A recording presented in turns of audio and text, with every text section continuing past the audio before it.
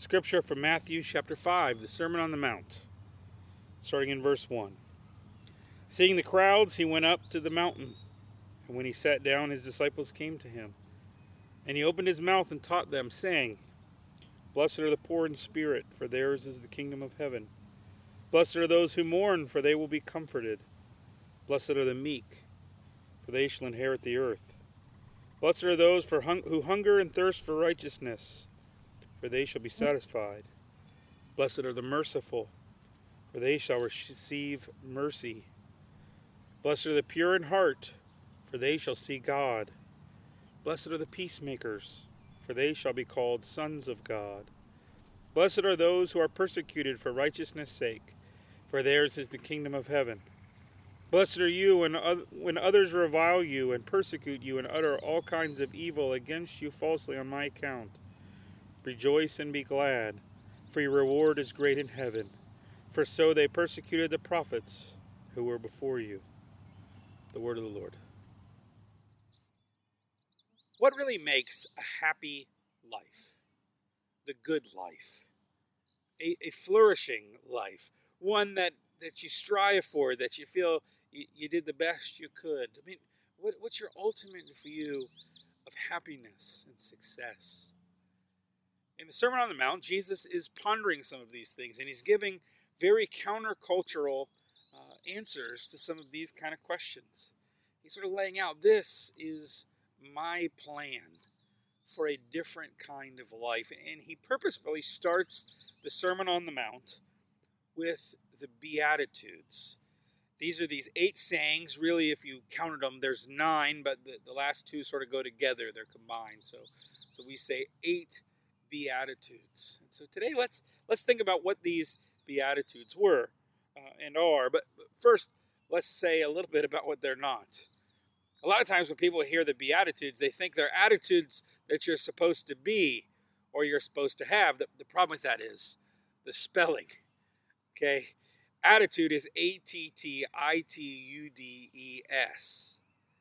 Attitude.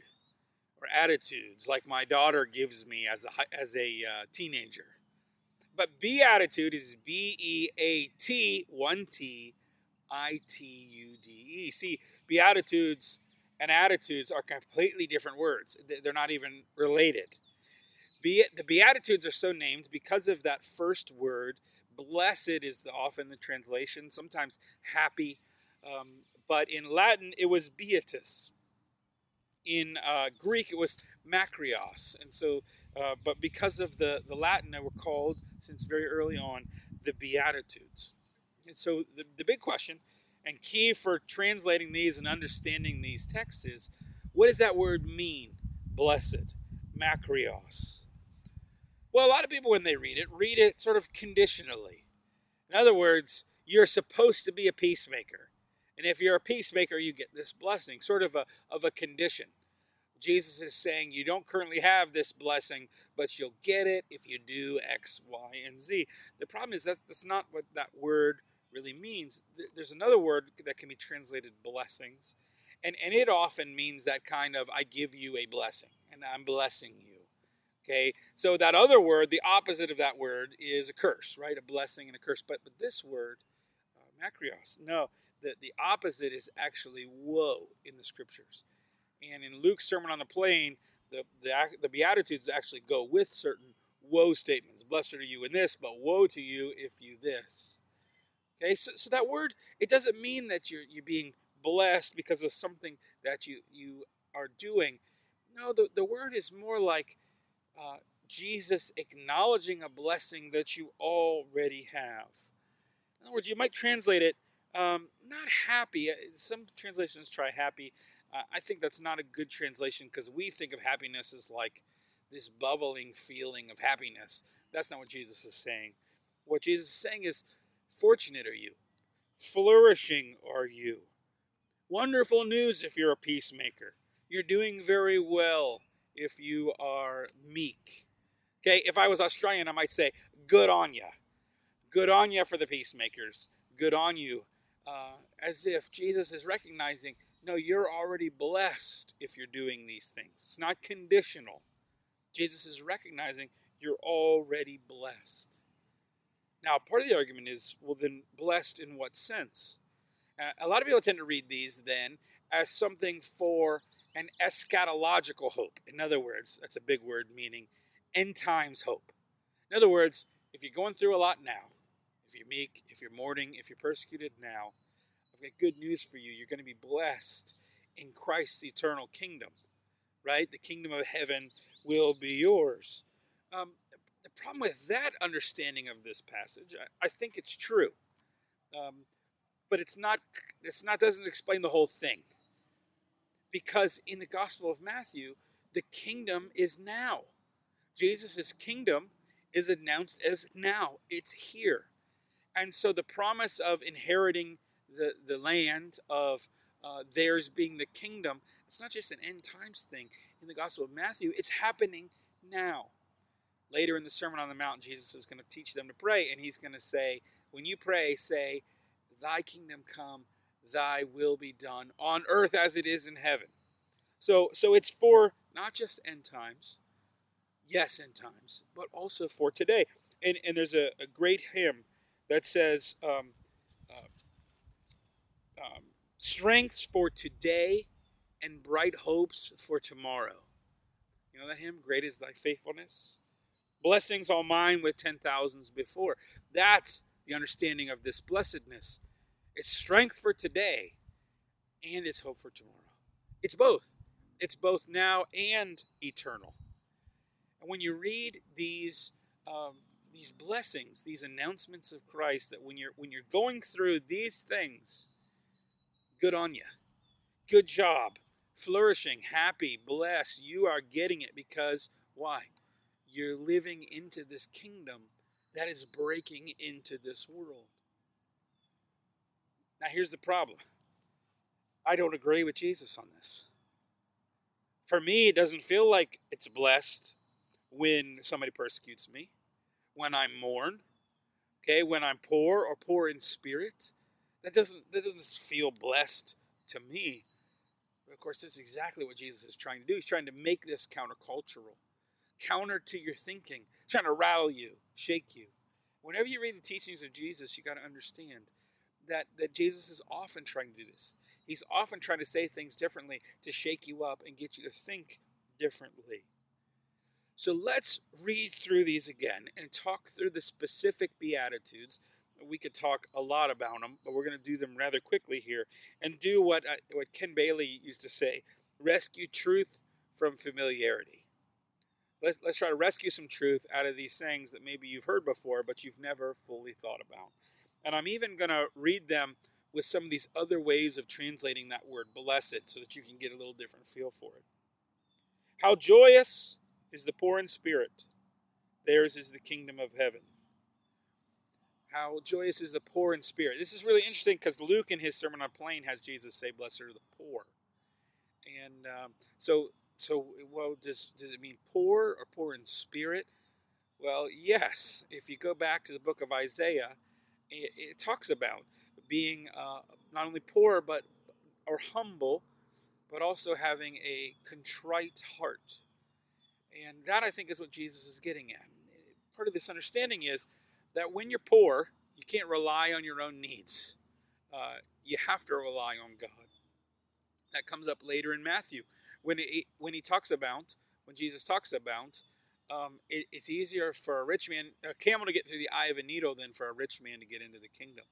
Jesus is not opposed to wealth. In fact, he had many friends who had wealth and supported his ministry.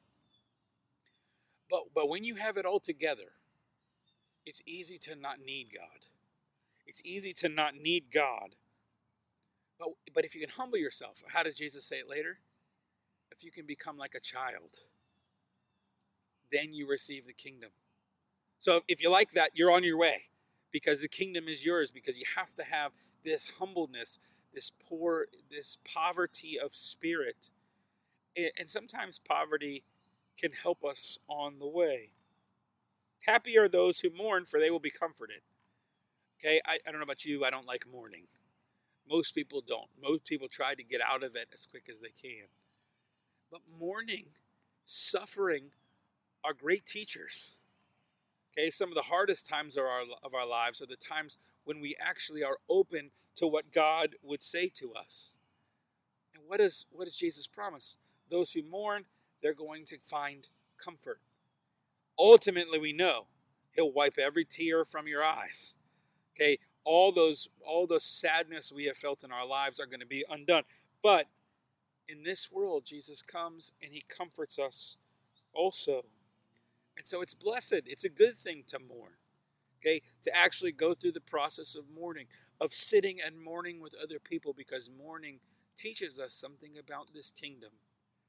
See, if you start looking at these, you find they're about today and about the future. Fortunate are the meek, for they shall inherit the earth. Okay, when we hear meek, we think weak, but that's not the understanding traditionally of what the word meek actually means. Meek doesn't mean that you're a pushover. Okay, meek just means you don't have to show your strength.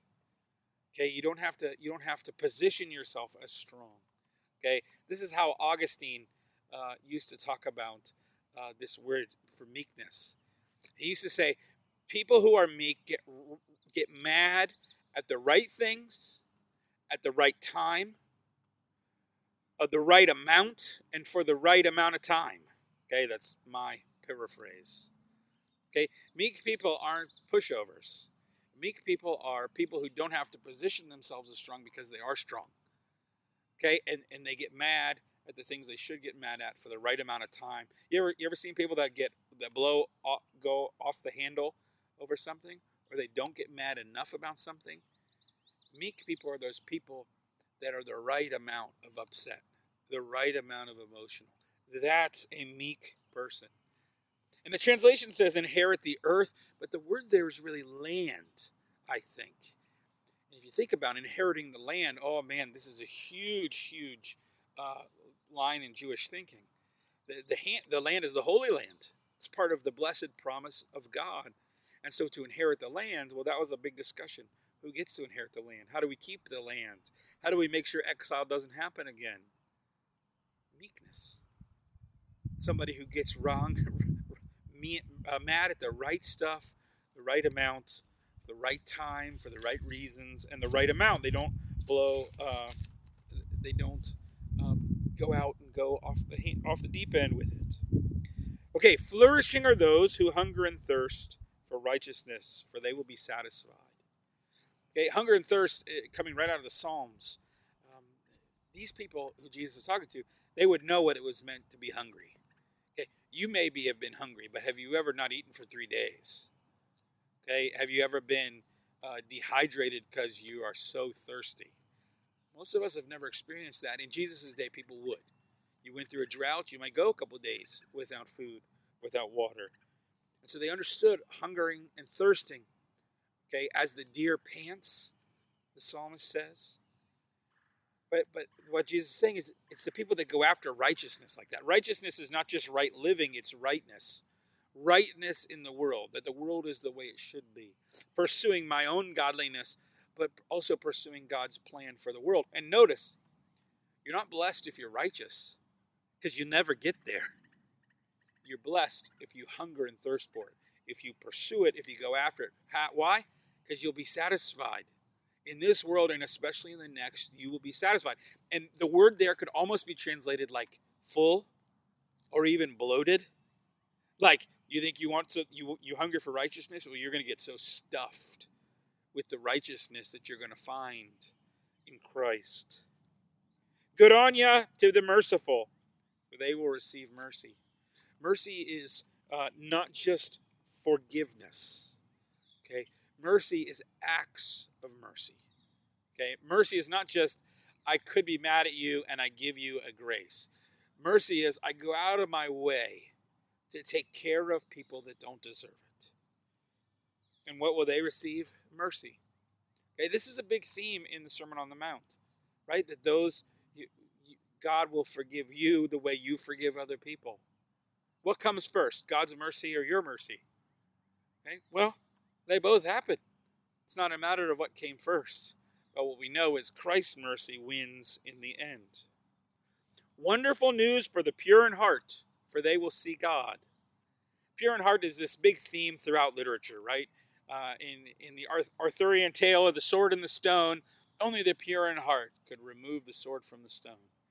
Or in the Marvel movies, only those who are worthy can lift Thor's hammer. There's always this test in stories to see how pure your heart really is, because how do we know how pure someone's heart is? This is a beatitude about motivation.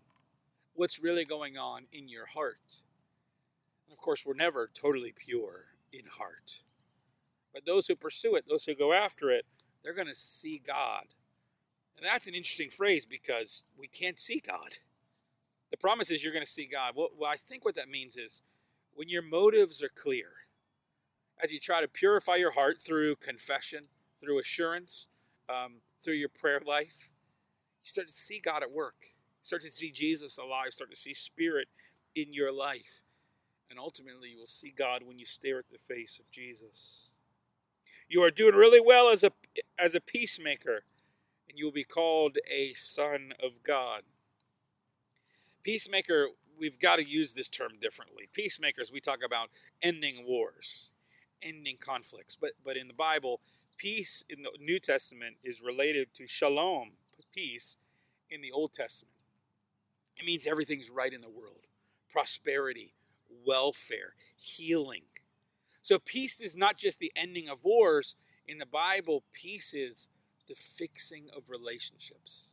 Okay? That we are fully in relationship, in communion with one another.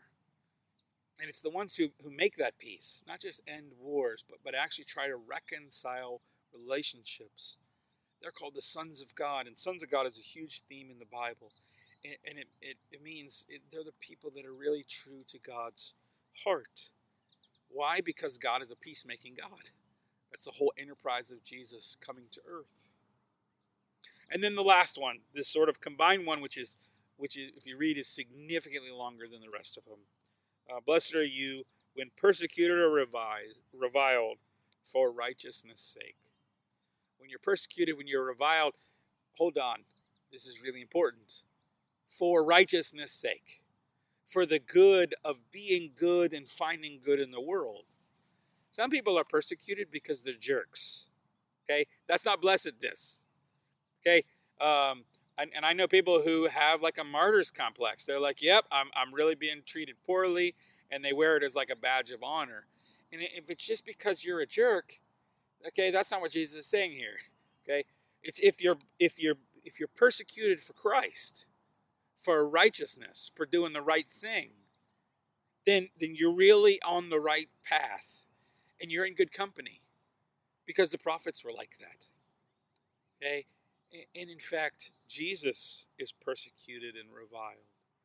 In fact, that's one of the big things that scholars have noted about this passage over the years, is that really one way to read these Beatitudes is that it's a description of Jesus in the book of Matthew.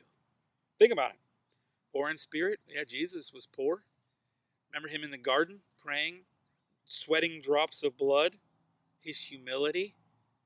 Theirs is the kingdom. His is the kingdom. Mourned. He mourned Lazarus. He brought comfort to many. Meek. He went to the cross without any argument for himself. Hunger and thirst. Remember, he thirsted from the cross. Okay, he understood what it was like to fast. He fasted 40 days. Merciful always. Jesus was so merciful for those who were sick around him. Pure in heart, yeah. He had no sin. And he is the one in the Gospels who has seen God. The only one who has seen God. Peacemakers, yeah. He's the ultimate peacemaker. And he's called the Son of God. Persecuted, reviled falsely, yeah. Yeah, and he's got the ultimate reward in heaven of being seated at the right hand of the Father. See, what this is calling us to is not just good attitudes, not just kind behaviors. What the Sermon on the Mount, what the Beatitudes is actually calling us to, is a Jesus kind of life, where we try to live like Jesus Christ lived. And man, that is so much of a harder bar, a higher bar, than any kind of commands and any kind of demands on us. So may we live this kind of Christ life.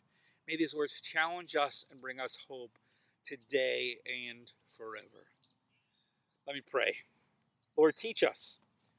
Teach us how to be like you, how to live the kind of happy, fruitful, flourishing life that you call for us and that will be rewarded in the end. In Jesus' name I pray. Amen. May the grace of Christ our Savior, the love of God the Father, and the fellowship of the Spirit be with you and guide you, now and forever. Amen.